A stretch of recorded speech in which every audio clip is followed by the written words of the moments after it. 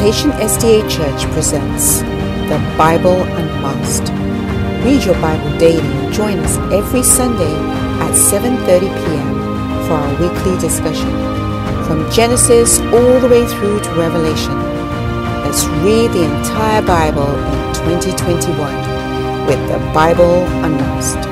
Good evening and welcome to episode 4 of the Bible Unmasked. If this is your first time tuning in, Bible Unmasked is going to be an intensive Bible study where Plantation Church as a whole will be going through the entire Bible throughout the year 2021. We're really excited to have you guys here with us as we just do a deep dive into everything that the Bible has to say to us and just open our hearts so we can listen and make sure we take something away. This week, we have for the first time, Pastor Kevin McCoy. Welcome to Plantation. Thank you. I'm happy to be here. Thank you. Thank you. And then we have my co-host, Karina Edwards. Karina, welcome. Everyone, hey. Thank you. So tonight, we're going to be discussing Exodus 5 through Exodus 27. We have a ton of questions that we received on this one. This one includes, as you know, the 10 Commandments. I mean, literally everyone leaving Egypt. So there's a lot going on in there that we have to discuss. So right now, I'm going to ask Karina if you could just pray to open for us, and then we'll begin our discussion. Okay, thank you, Olivia.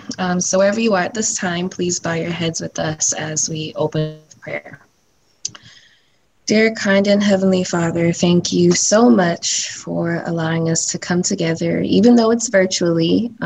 Thank you for allowing us to come together to study your word piece by piece so that we can have a better understanding and a better knowledge of what you have to tell us. I ask that tonight you will allow us to just be able to just spread your word in any way, shape, or form, and just help us, oh God, to understand everything that we're reading, and those of us who are tuning in to also learn something from this study.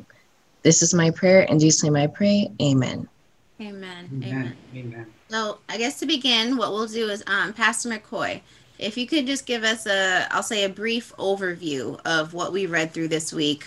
Basically, just a synopsis, the Cliff Notes, Spark Note version of Exodus 5 through 27. So my good friend, my good friends rather, the Thomases did a wonderful job last week, and I was delighted to watch the experience. So picking up where they left off in Exodus chapter 4, and just going back to what they did. What we saw was they engaged the story of the patriarchs, right?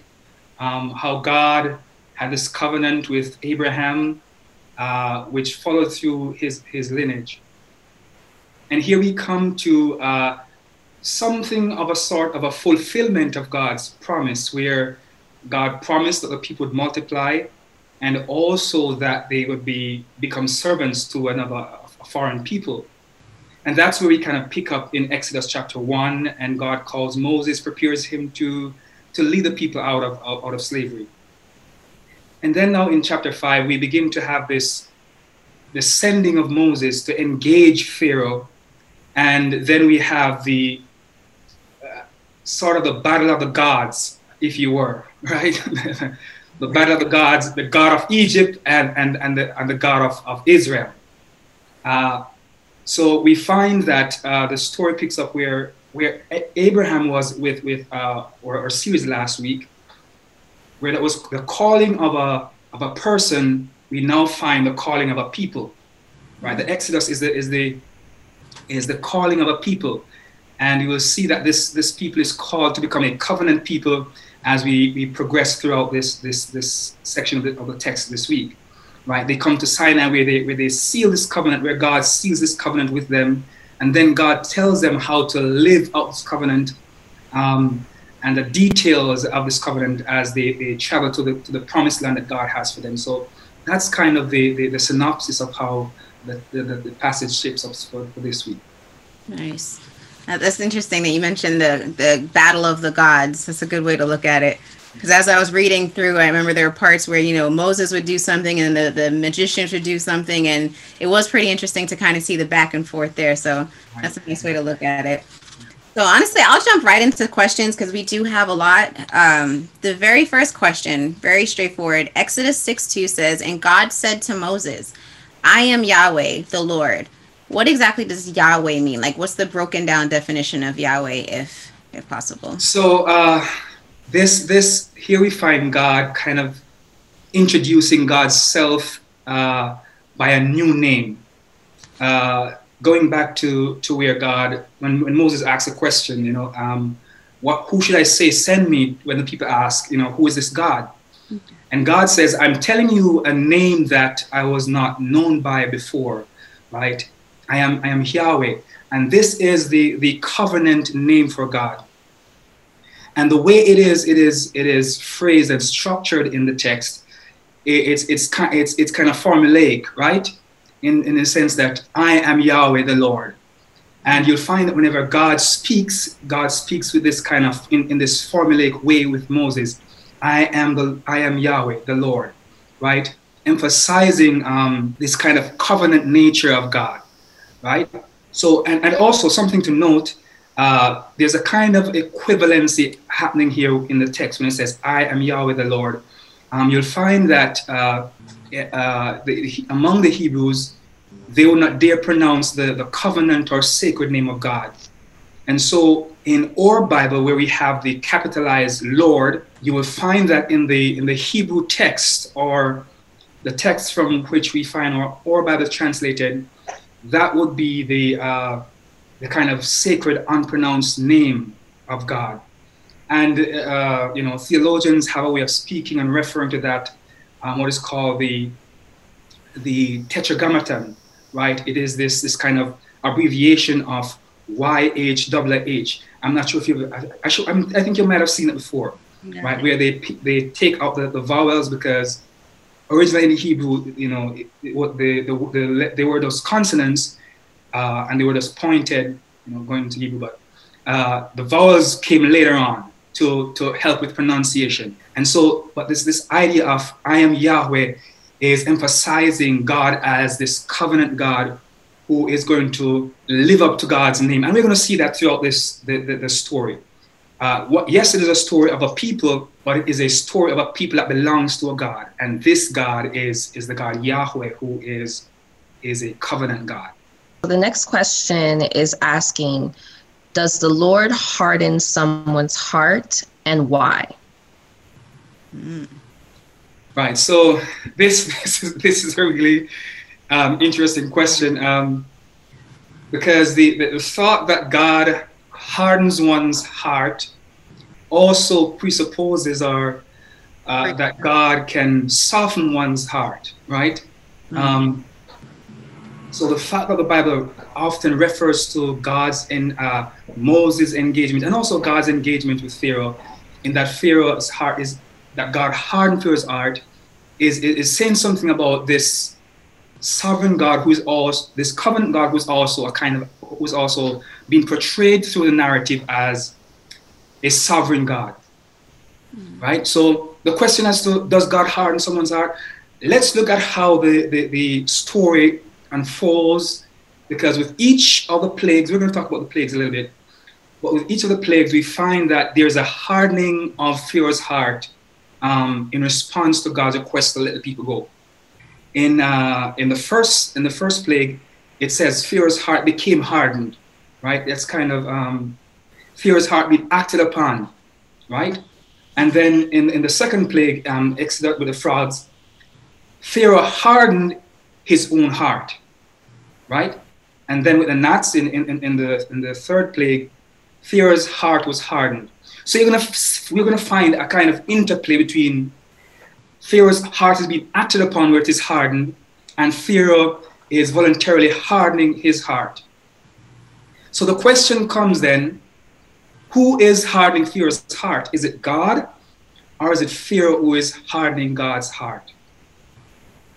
There is both happening. I would say there's both happening, because yes, God has this kind of sovereign power where it's depicted through the story that what God says God will do, right? Because that's kind of what the Exodus story is about. God is a covenant-keeping God. God says to Abraham, I'm going to make you a father of many nations.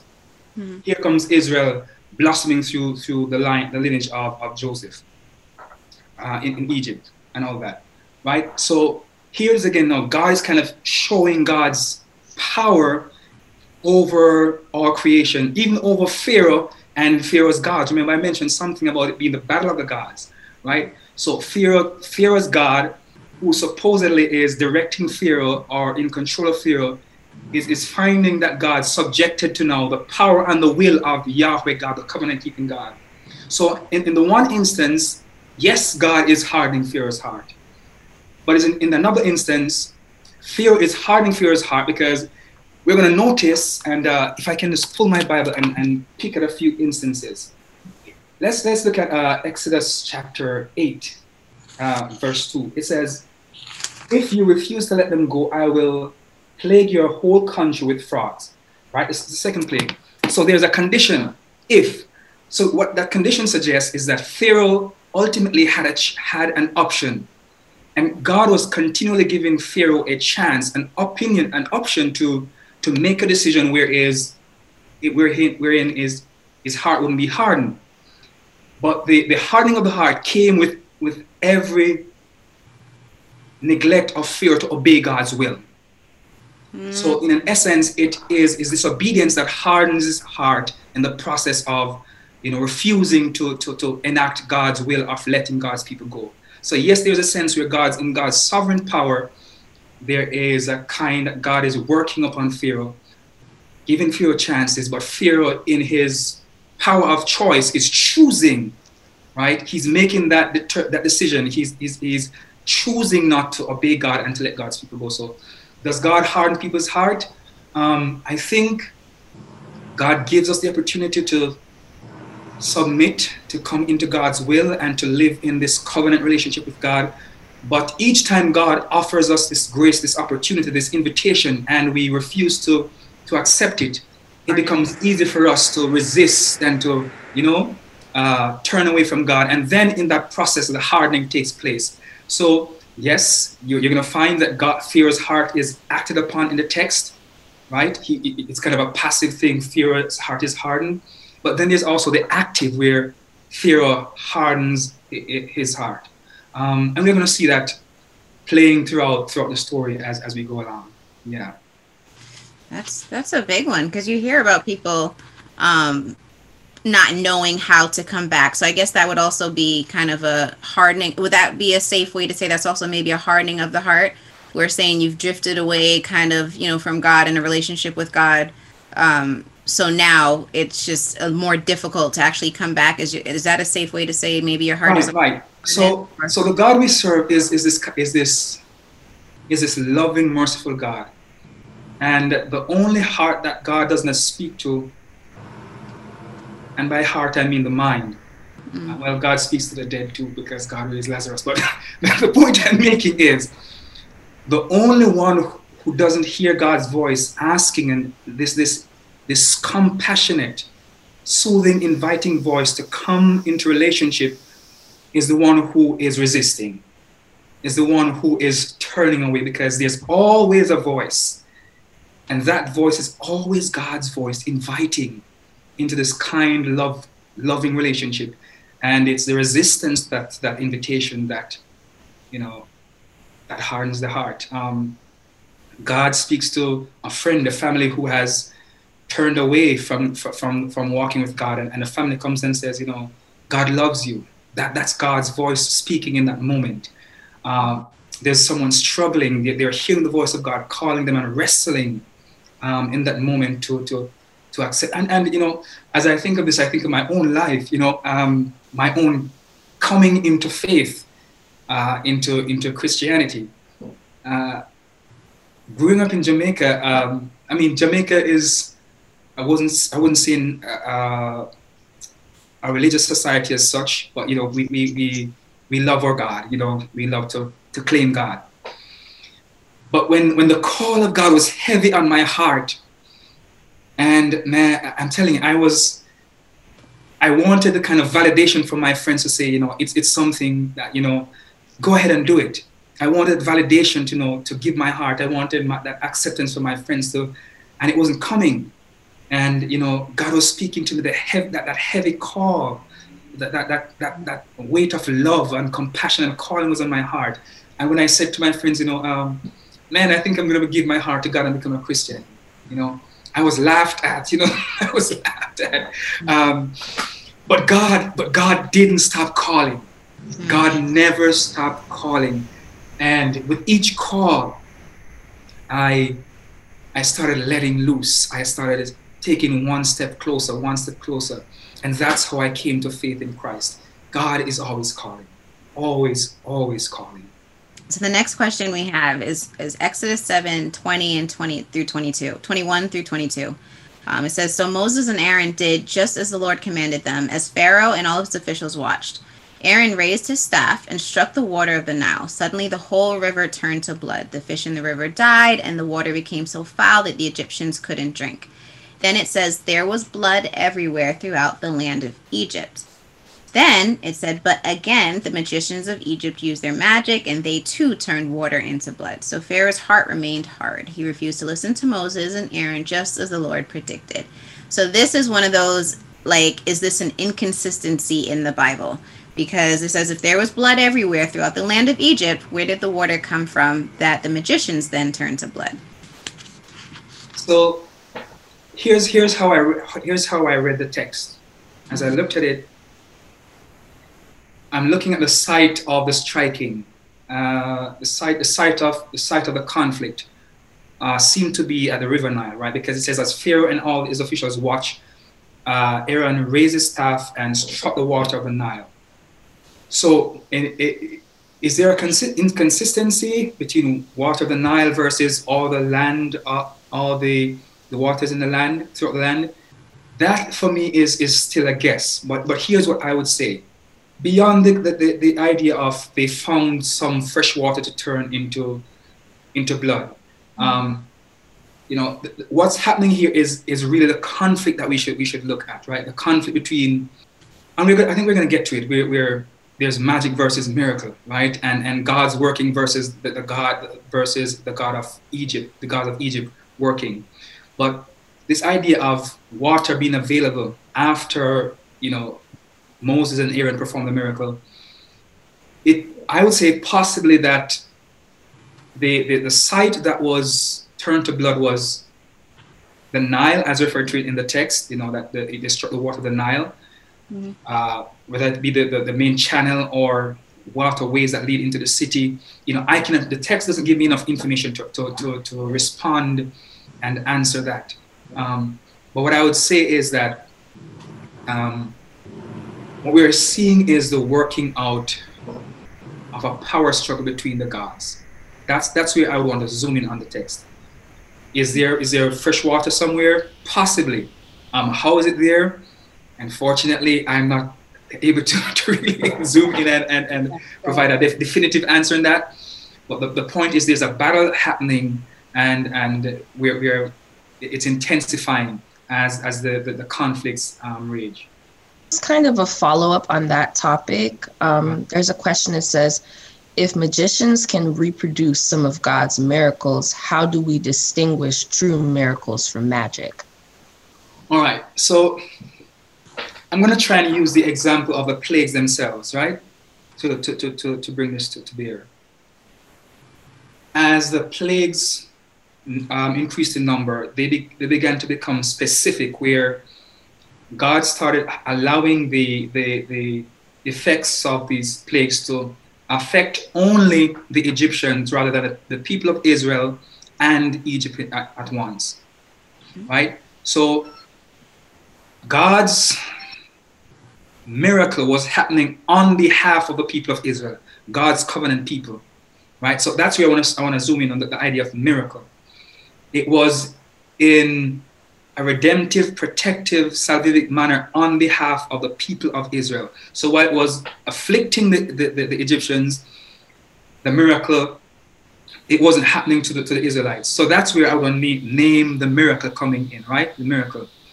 In terms of the magic, you'll find that there are things that the plagues that God commanded that the Egyptians themselves couldn't reproduce, right?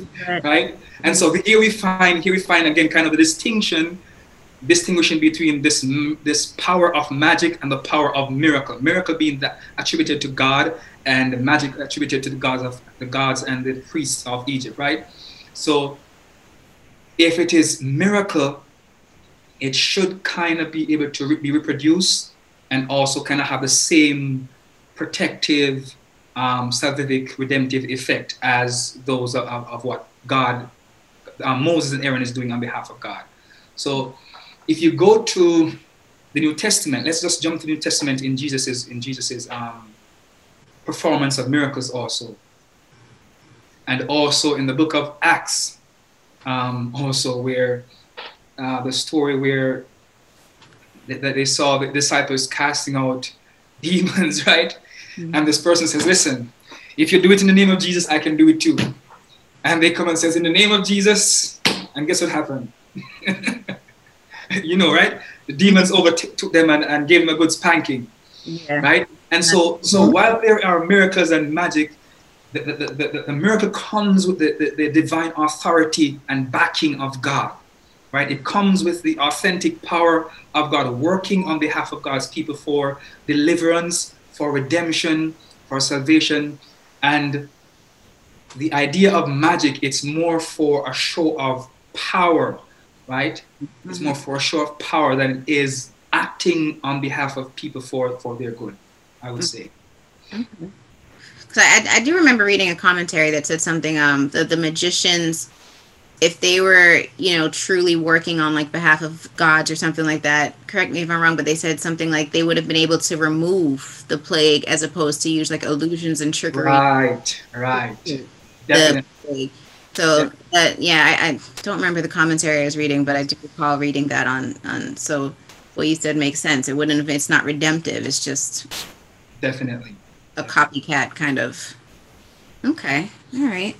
So then, this next one's a little bit deep. The verse, it didn't give a specific verse, but it says, did God himself kill the firstborns of the Egyptians?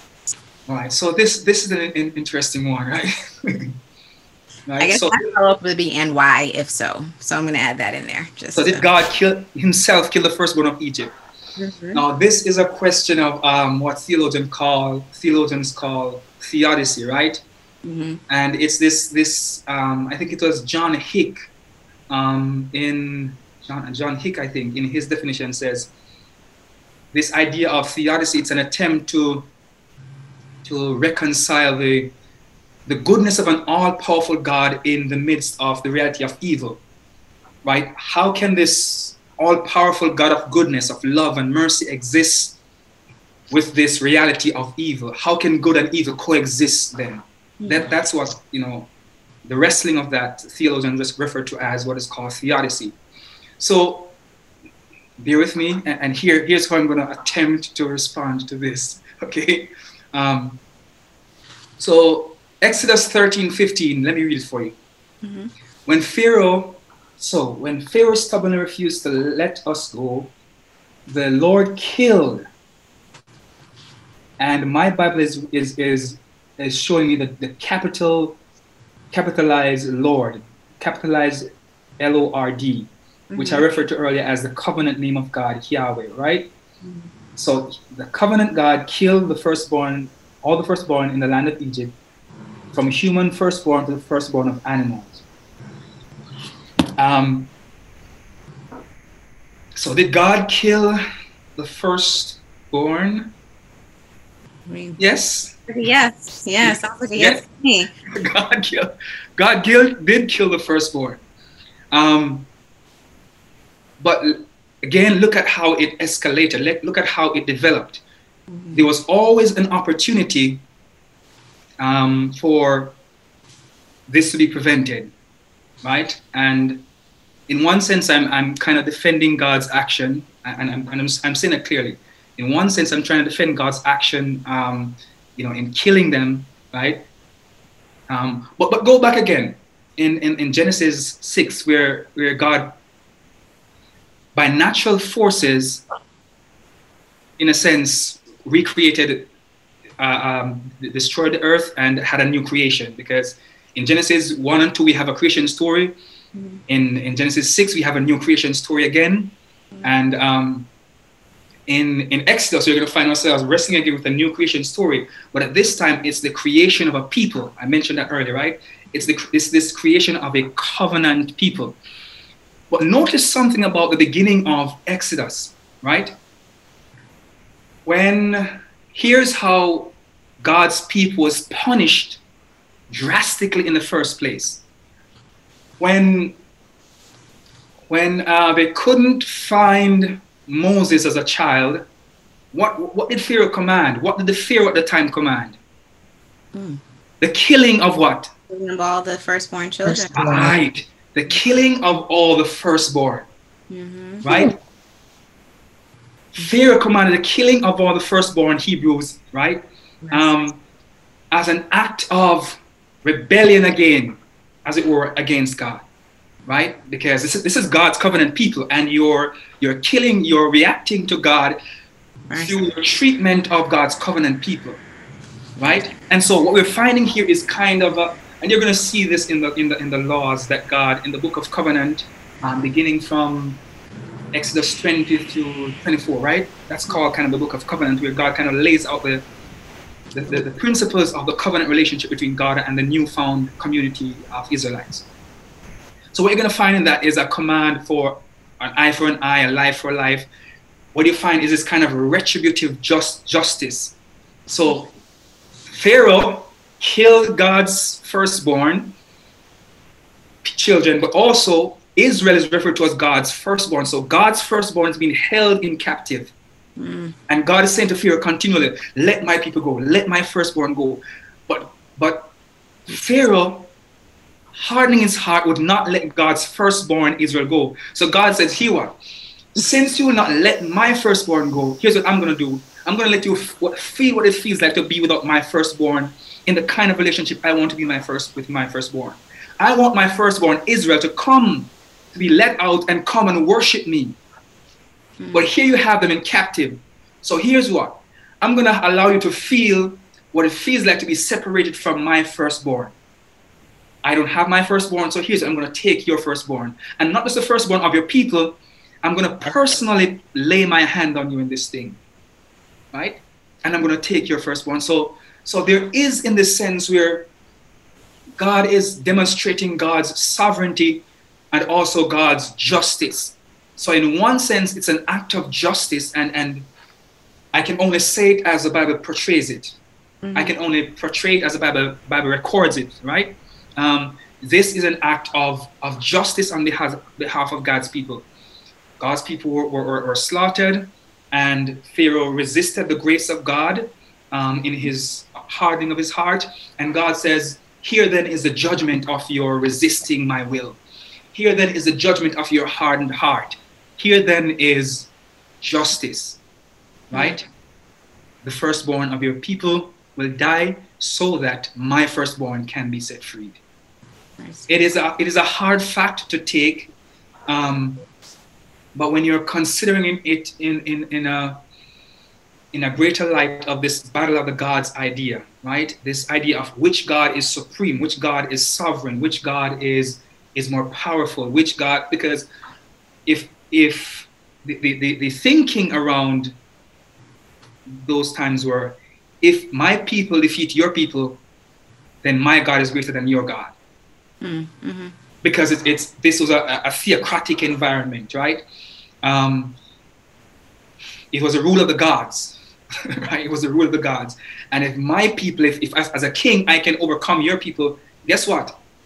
My God is greater than your God. And that is why you find in that pluralistic society that many people had many gods, right? Because if as Israelites we were captured, then we would also in conjunction with serving our God, we have to serve the God of our captors.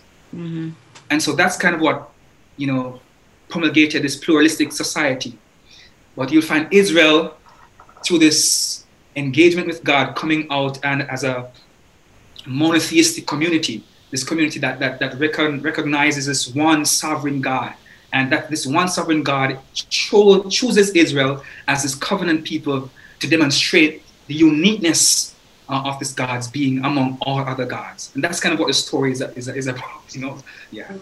No, as you're explaining it, see, even I don't think I've heard it explained in that much depth, because I think right. I don't think I have. So I think the catch for me when I hear like, okay, and then God killed all the firstborns, and it's just a hard pill to swallow, because we're so used to focusing on, I'll say, just the New Testament teachings, where it's love one another, turn the other cheek. If your neighbor does this, let them, who can throw the first stone, so it's just such a stark contrast between, the Old Testament and the New Testament. And we get this bird's eye view of everything. The people at that time, what they knew was that eye for an eye kind of society. So it makes more sense when you, I'll say, package it. Package is a terrible way. It makes it that's fine. Yeah, but you know what I mean. It makes sense. Yeah. You understand what I'm trying to say. But now that you've put it in the context of the time, I want to add something to that. Mm-hmm. As we do a close reading of the just take for instance the first 5 books of the Bible, right? The Pentateuch. You will find, yes, there is the presence of an adversary. You'll find the devil, in the beginning. But as you read throughout the story, consider the interaction between God and the people. And you're going to find it in Exodus, and you're going to find it in Deuteronomy, where it is how people relate to God's requirements, the covenant relationship that brings good or brings evil. Mm-hmm. And that's why you have these kind of laws of the blessings, and you're going to have the chapters on the blessings and the curses, right? Because God is this supreme being who is responsible for everything that happens, right? So very rarely, and I might say, let me just stick with very rarely, right? Very rarely will you find that the cause of evil is the devil.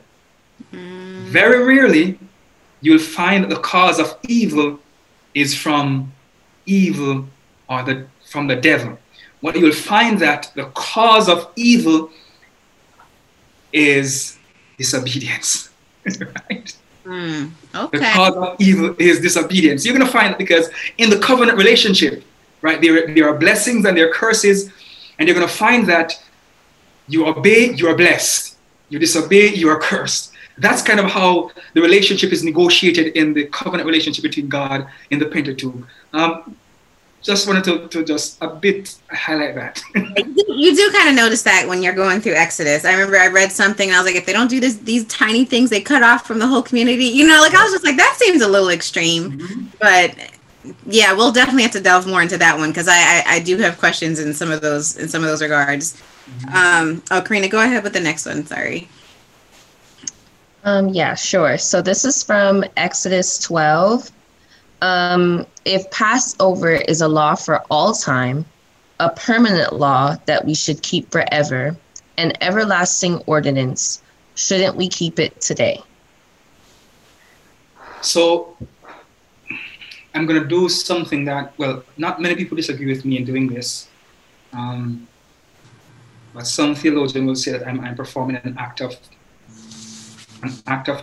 anachronism, right? Bringing things into places where they not necessarily belong. But here's what I'm going to do. The Passover, so the Bible is in, and I'm trying to present the Bible in from different angles and different ways. But from a covenant perspective, right? You have the Abrahamic covenant, you have the Noahic covenant, right? Abrahamic, the Noahic covenant, right? Where God makes a covenant with Noah. You have the Abrahamic covenant, where God makes a covenant with Abraham. Then you have the Sinaitic covenant. We're going to go to that soon, where God makes a covenant with Israel. And then you're going to find that God brings a new covenant in Christ, right? There is a new covenant in Christ. And with each covenant, it is renewed and the requirements are intensified, right? And that's going to take us into something different and more intense. But just for a second, let me just mention the Sermon on the Mount, where Jesus begins to reinterpret or intensify the meaning and the demands of some of the covenant requirements, right? So the Passover covenant remains with us in the way that Jesus interpreted it for us, right? In John 13:14 there, where Jesus tells them, he's celebrating the Passover with his disciples, and he says to them, this is how you will celebrate it now. You will break bread, and you will do this in remembrance of me, right? In celebration of his death. Because we know the Passover lamb was killed because the blood was going to be used as a means of protection, right? And Jesus, as the fulfillment of the Passover promise, right, says to us now that we celebrate the Passover, but we celebrate it anew in this way. When you drink this wine and you eat this bread, you do it in remembrance of me, in remembrance of my blood now that was spilled for your protection and for your salvation. So do we celebrate and should we keep it? Yes, in the way that Jesus invites us and commands us to keep it. That's how I would respond to that question. We keep the Passover in the way that Jesus has reinterpreted and intensified it for us today. There's one question I did want to touch on because I've heard people say this. Mm-hmm. It says in Exodus 20 overall, if we are saved by grace, why should we keep the 10 Commandments? So let me take it answer this question contextually, because that's exactly what happened with the Israelites. Mm. The Israelites were first saved, and then they were brought into a covenant relationship. By saving, I mean being liberated from slavery, right? Because you're going to find that the Exodus story becomes the controlling story for the Israelite history, for their identity, for their formation, for the understanding of God, for the understanding of themselves. Because as I said, here is where the Israelite community comes into being as God's chosen people, mm-hmm. right? Here's where the covenant is really manifested that God made with Abraham, right? So God now, the people have been multiplied in Egypt, so much so that the Egyptians are fearful of them. They enslave them, right? So part of the promise is fulfilled. The people have multiplied. The act of liberation is the act of saving, right? So delivering them from slavery is an act of saving them. So God saves them, right? Prior to verses 15, 16, 17, coming up 18, 19. But then in verse 20 is where God gives them the commandments.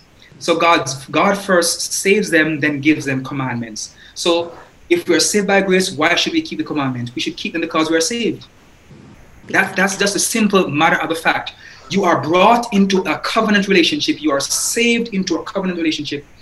And each covenant has to be regulated. Each relationship,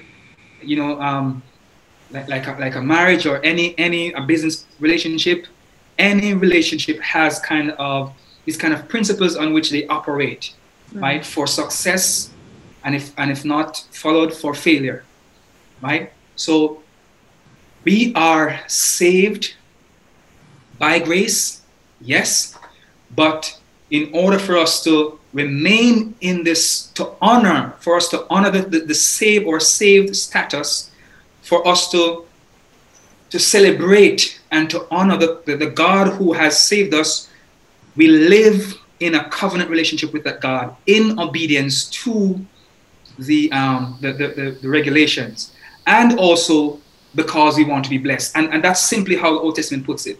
You keep these commandments simply because there's no going around it. You don't pray, you don't do anything. You keep them. If you want to be blessed, keep them. That's how it says it, right?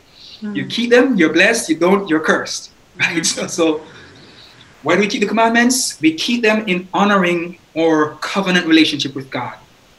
It's saying, as we know how the commandments are already, the first four is recognizing our relationship with God. The last recognizes our relationship with each other. It is about honoring the relationship this newfound relationship that we have. It is saying, I respect it, I value it, and I want to cherish it. That's what commandment keeping is about. It is, like you mentioned, it's very similar. Go ahead, I'm sorry. Oh, yeah. So this question I actually found very interesting.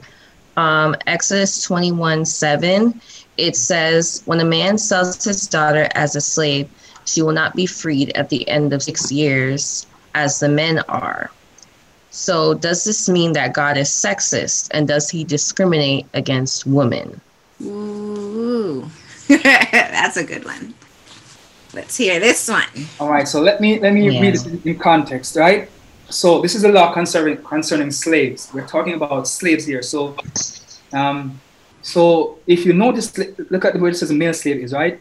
So if a male slave comes, if one has a male slave, and that male slave has a family, and I'm kind of paraphrasing and summarizing, that family becomes the property, sorry to say it like that, but the property of the master, right?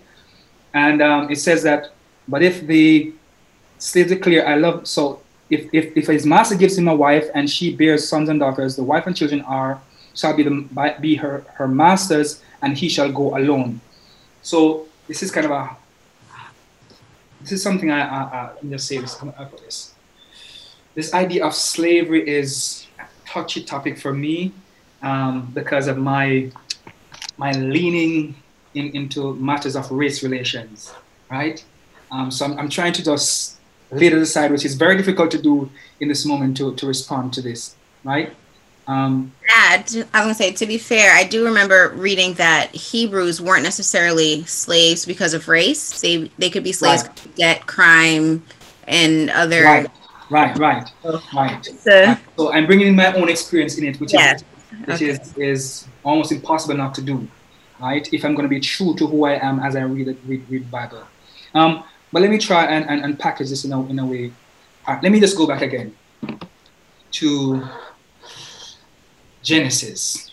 God created male and female in God's image. This is kind of a bit of theologizing, moving away from the passage, but it's necessary. God's original intent and God's creative order was that each human being is equal in God's sight. Now, as a result of disobedience, again, right, there is this disruption, right? There's this disruption of God's order of the world. There comes in this kind of the reality of evil, which takes place. And this, I would, though it is in the ordinances, right? These are the ordinances that are written out. You'll find that this is in the ritualistic, the cultic setting, and in the how they negotiated relationships between master and slave. Mm-hmm. Right? So let me go to it now. When a man sells his daughter as a slave, she shall not go out as the male slaves do. It's in comparison to the male slave, as I read a while ago, right? In the passages before. So we have to take that into consideration. If she does not please her master who designated her for himself, then he will let her be redeemed. He shall have no right to sell her to foreign people, since he has dealt unfairly with her. So when a man sells his daughter as a slave, and notice what it says, when a man sells his daughter, as you recognized a while ago, it was not a matter of race relations or anything like that.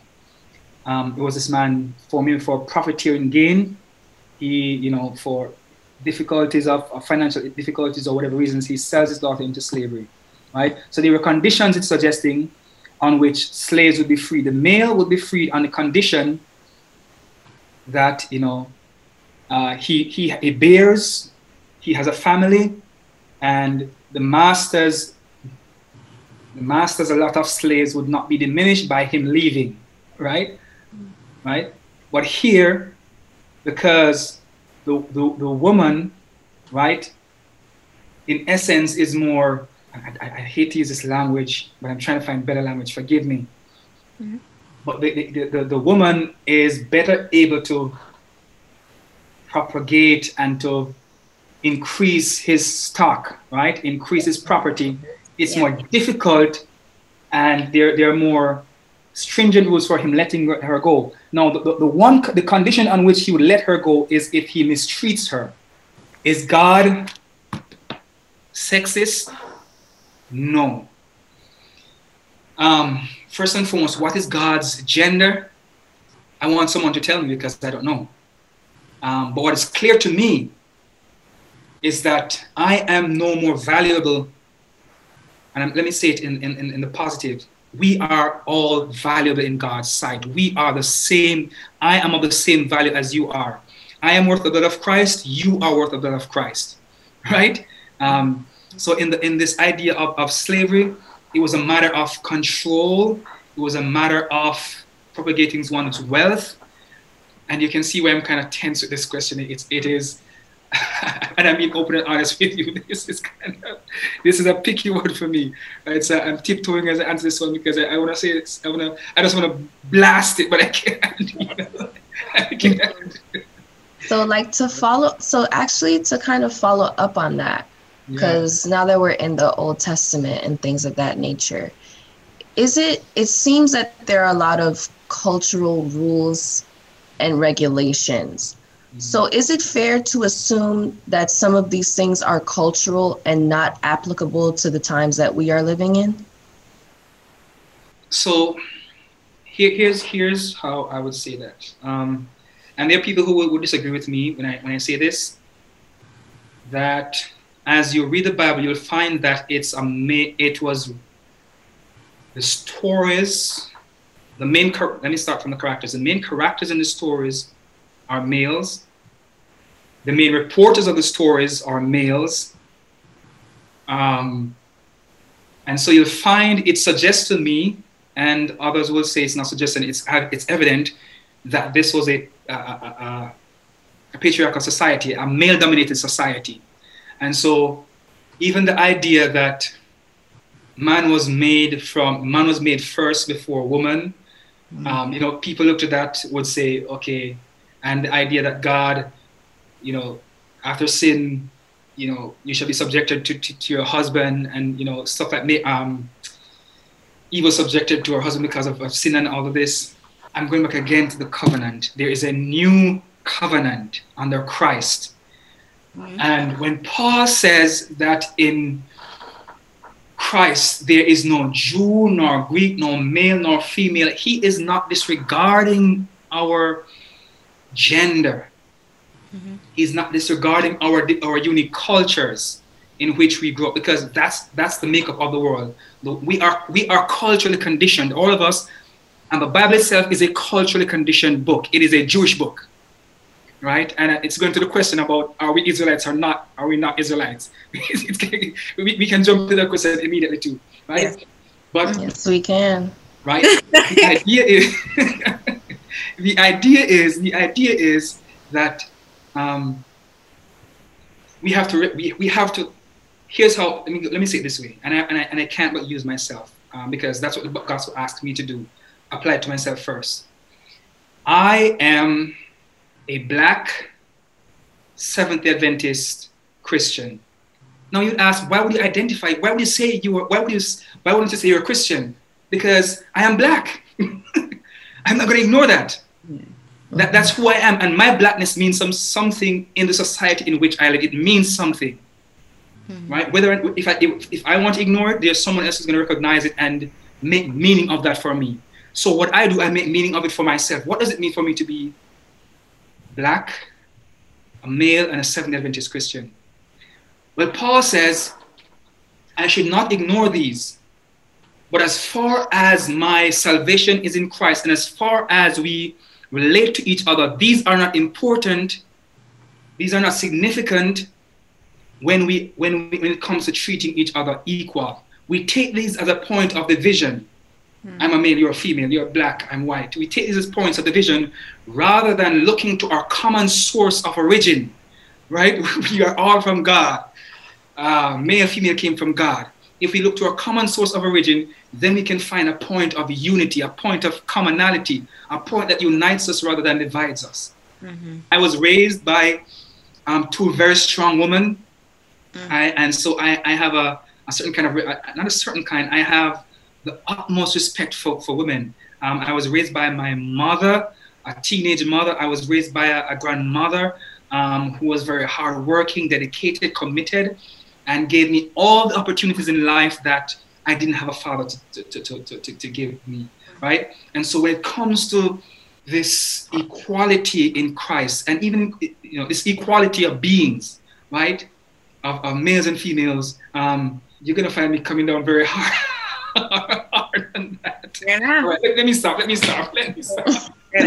Well, no, actually, that is a good segue into the question about, are we the Israelites?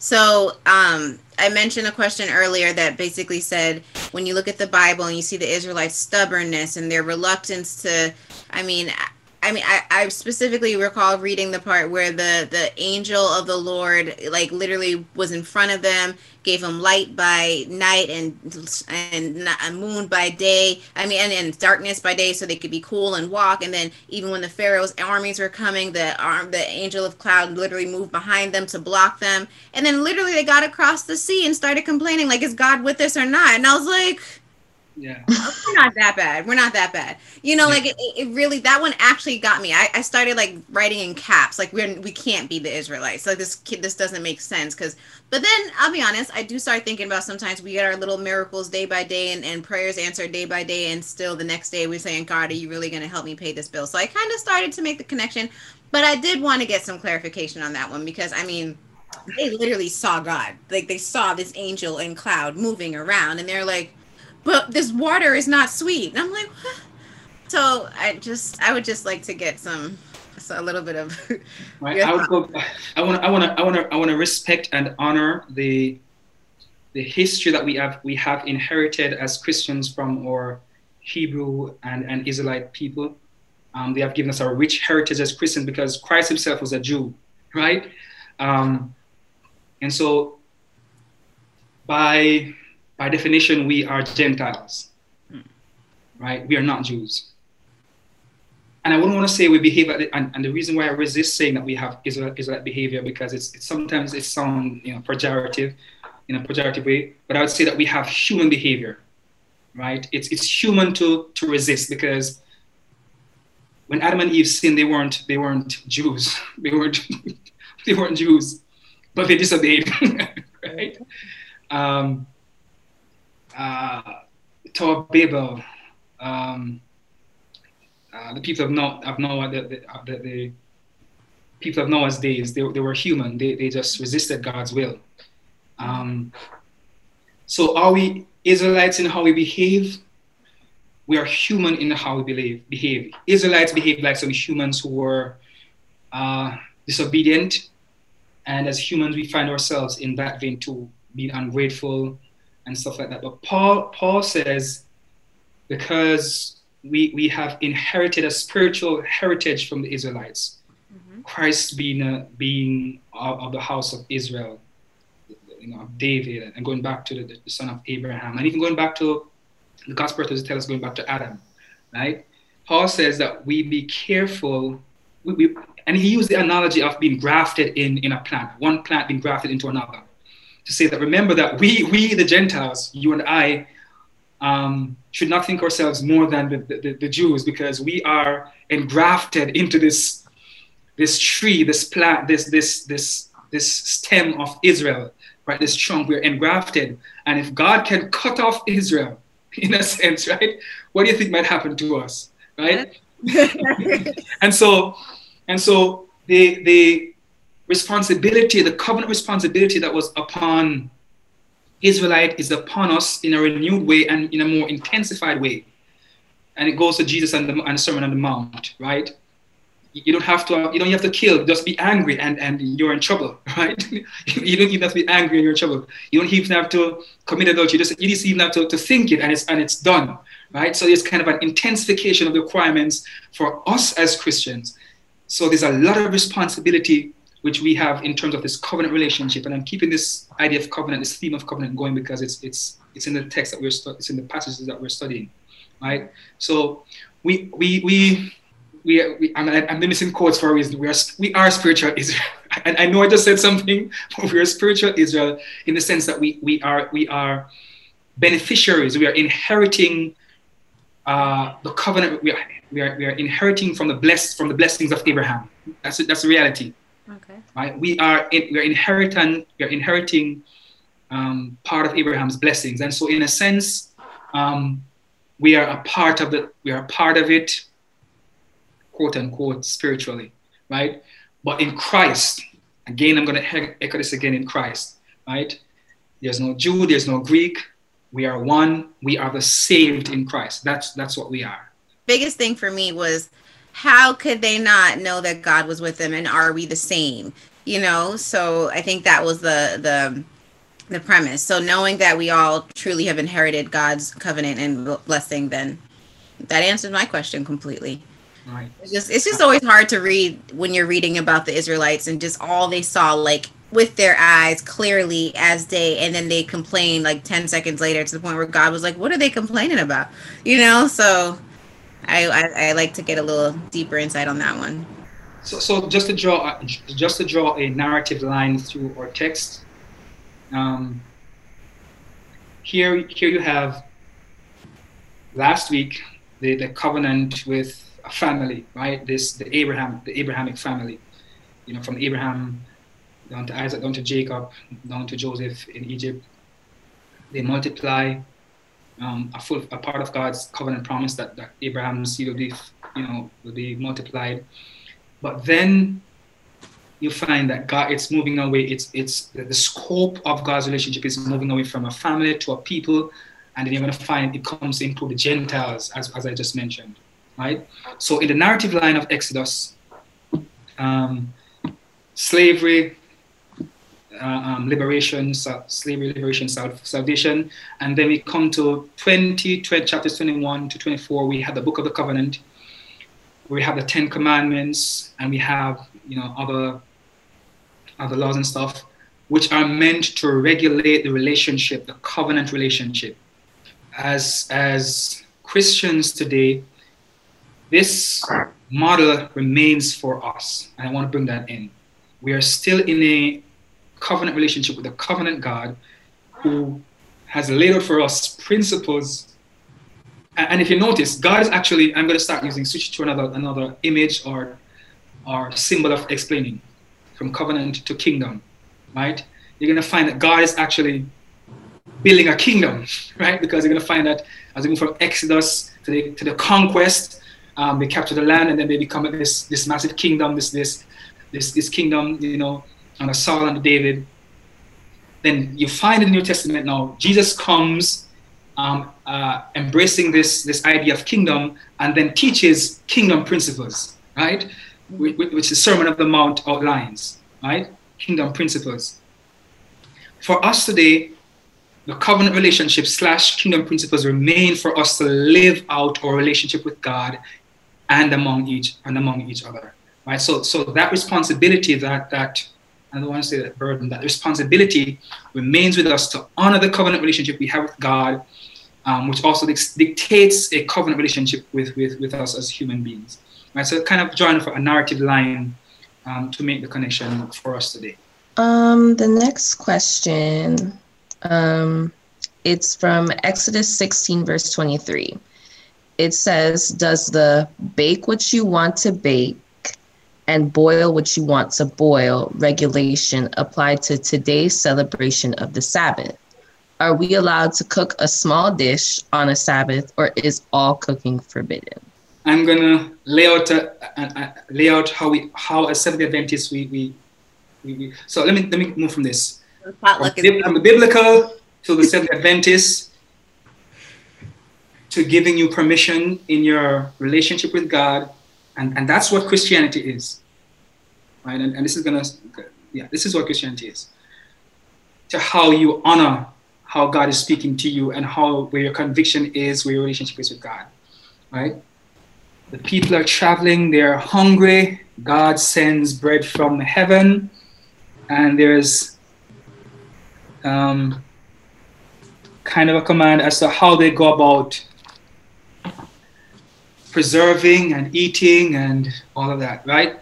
So here's what it says in verse 22. On the sixth day, they gathered twice as much food, 2 omer apiece. When all the leaders of the congregation came out and told Moses, he said to them, "This is what the Lord has commanded. Tomorrow is a day of solemn rest, the holy Sabbath to the Lord. Bake what you bake today and boil what you want to boil, and all that is left over put aside to keep until tomorrow." So on the 6th day, right? Moses says to them, whatever you do, do it today. You boil what you have to boil today, cook what you have to cook today, because tomorrow. So the day that Moses was actually referring to was not the Sabbath. It was actually the sixth day of gathering. That's the biblical perspective in the covenant relationship with Israel. Right? And let me just say this. And this is my personal belief, and some will disagree, some will agree with me. There is no one-to-one correspondence between how, in certain circumstances, in how the Israelites lived, all these principles, and how we are asked to live them out. Let me ask. Let me just give an example to show what I'm trying to explain. If I was walking with Moses, I wouldn't ask Moses to say, Moses, what time is your Fitbit or your Apple Watch or your G-Shock, or what time is your watch saying, Moses? Moses wouldn't know what I'm talking. Moses doesn't know what the watch is. Moses does not know what a watch is. Mm-hmm. He doesn't know that I can just lift my hand and see the time. Moses might be thinking about the watches of the day. He's thinking about checking the sundial or some. I don't even know he had sundial. But there's so much effort in going to find the time, the simple thing as the time. Mm-hmm. Preparing a meal was not an easy task. Listen, in Jamaica, when I was growing up, I'm not going to tell you my age, but I remember, right, when my grandmother was cooking around the wood fire, I had to go, as a matter of fact, days before, weeks or even months before, we would go chop some wood, chop some trees down, put them down for them to dry so that they become firewood. Mm-hmm. And when it's time to cook, we go get the firewood, put 3 stones together, we get some matches, some stick of matches. We get probably, if we have kerosene oil, God bless us if we had the kerosene oil, but we had to get some plastic. We lit the plastic bag or something, drop it on the firewood for it to start catching. We get some thinner, maybe some grass or something. We call it bramble to catch. Are you getting the picture that I'm talking about? Mm-hmm. To make fire was a tedious task. Much more to go ahead and cook a meal was it was a labor. That's the point I'm making, right? It was labor. To cook a meal today, is it labor? For some would say yes, for some would say no, right? I leave it up to you and your conscience and your understanding of you and your relationship with God. Some would say, I microwave a meal, that's it. You know, some people say, I put on the fire, I warm it up, that's it. The point I'm making, there's no one-to-one correspondence in all circumstances, in how Israel lived and how we are required to live today. The development of technology, which is a blessing and a gift of wisdom from God, I think God will invite us to use to our best and to use it for benefit, you know. So, okay, so that my means brother, my sister are safe. All right, anyone listening? No, I'm just kidding. I was like, maybe you could just use the slow cooker, the rice cooker, press a button, walk away. You know, is that gray or? But I think we're okay. I think you got your slow cooker. You know, you're good. Yeah.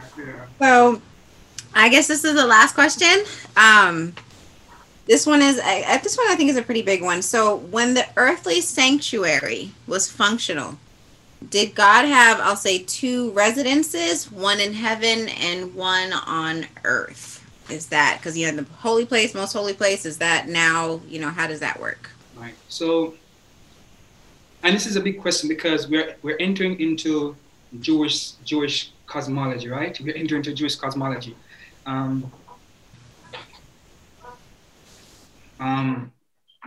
Because you'll find the psalmists say that the earth is the Lord's footstool, right? It's speaking about the inability to contain God, right? In any defined space. And you'll hear that between this conversation between David and God and even Solomon and God when they're erecting this massive edifice, right? Which is building upon this one, right? So did God have two dwelling place? God is not limited. God is not limited by time and by space. And so God is where God is God. And that's kind of the thing that God was telling Moses when he said, I am that I am, right? Or I will be that I will be, right? Or I'm this Yahweh God, right? It's emphasizing the bigness of God, the inability to contain God or restrain God from being who God wants to be. So I'm making that point to say that God chose, and you mentioned it, right? God chose to travel with Israel in the cloud by day and the fire by night. God chose to manifest God's self in those ways, right? So if we say that God was dwelling when God was dwelling in heaven, God wasn't in the temple, or when God was in the temple, God was also in heaven, we're asking a question about God's omnipresence, right? We're kind of touching on whether God's omnipresence, and we're also talking about Jewish cosmology. Is the earth big enough to hold God? What is the makeup beyond the earth and all that? But my simple question, I know I problematize that a bit, but my simple answer to that will be God is. God is. God is where God is. God is who God is. My simple response to that is God is. Right? God is in the temple. God is in heaven. God is with me. God is with you. God is. I see. I think that's actually a beautiful way to end this week's Bible Unmasked Bible study, with just knowing that God is. He's with us, honestly, everywhere we go and throughout everything that we're doing. So yes, we thank you, Pastor McCoy, and again, welcome. We're excited to have you here at Plantation SDA. I think you'll do big things. Delighted to join the Plantation family. Delighted. No, we're excited. Trust me, we're excited to have you. So I think it's going to be amazing. So I just want to close out with everything. For everyone watching, next week we will be discussing Exodus 28 through Leviticus 13. So the one thing that we do want to point out is we want to encourage you to try to read a little bit of it every day, so you can actually take in what you're reading, go back, think about the questions. And I know for myself, as an example, I know sometimes a question may not pop up in my mind, but as I go on through my next day, something pops up and I take a note. So I do think that is the best way than trying to read it all at once, the cram sessions. So try if you can. And I remember Edward and Cassandra mentioned maybe even audio Bibles and things like that. I've taken advantage of that as well, where even if I'm cooking, I have it playing in my ear and, I pause it like, ooh, good question there or something like that. So just some tips for you guys to get through this, because we do want to do this through all 2021 and want to keep you with us the whole way. So I do hope that you guys start using some of these tips and tricks to be able to absorb all the information that you're getting. So next week, as I said, Exodus 28 through Leviticus 13, that will be presented by Pastor Paul Anderson and his wife, Linny Anderson. So we want you to prepare for that. Pastor McCoy, what can they expect in the next coming chapters? What's Exodus 28 through Leviticus 13 going to touch on? Right. So as we said, we're going to find how Israel responds to this covenant relationship that they're coming into. Will they be obedient? Is there any sign that they're going to honor this kind of relationship? That's what we're going to find out in the coming weeks, because we're going to find the story of the golden calf. We're going to find how the journey begins and how they're responding in the context of the covenant relationship. So that's how we're going to explore going forward, and also some of the cultic ritualistic principles as to how Israel would function in the religious setting. Yeah. Awesome. Yeah, that's going to be big. I can't imagine Moses coming down off the mountain like just see the calf, like that's what y'all do all the time. So that would be a really good discussion. So let's just close out as we prepare to go into the study for next week. Karina, would you like to pray to close again, or? Sure, I'll pray to close. Perfect. All right. Dear Heavenly Father, thank you so much for allowing us to be here today together. Thank you for letting us have this wonderful, very interactive discussion. I know we addressed some topics that, are very difficult. So I ask you to just continue to give us understanding and knowledge as we come back next time. This is my prayer. In Jesus' name I pray. Amen. Amen. Amen. Amen. Thank you for tuning in. See you next week.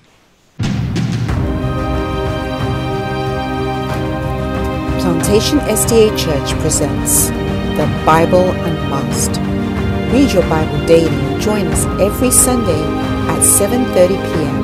for our weekly discussion. From Genesis all the way through to Revelation, let's read the entire Bible in 2021 with the Bible Unmasked.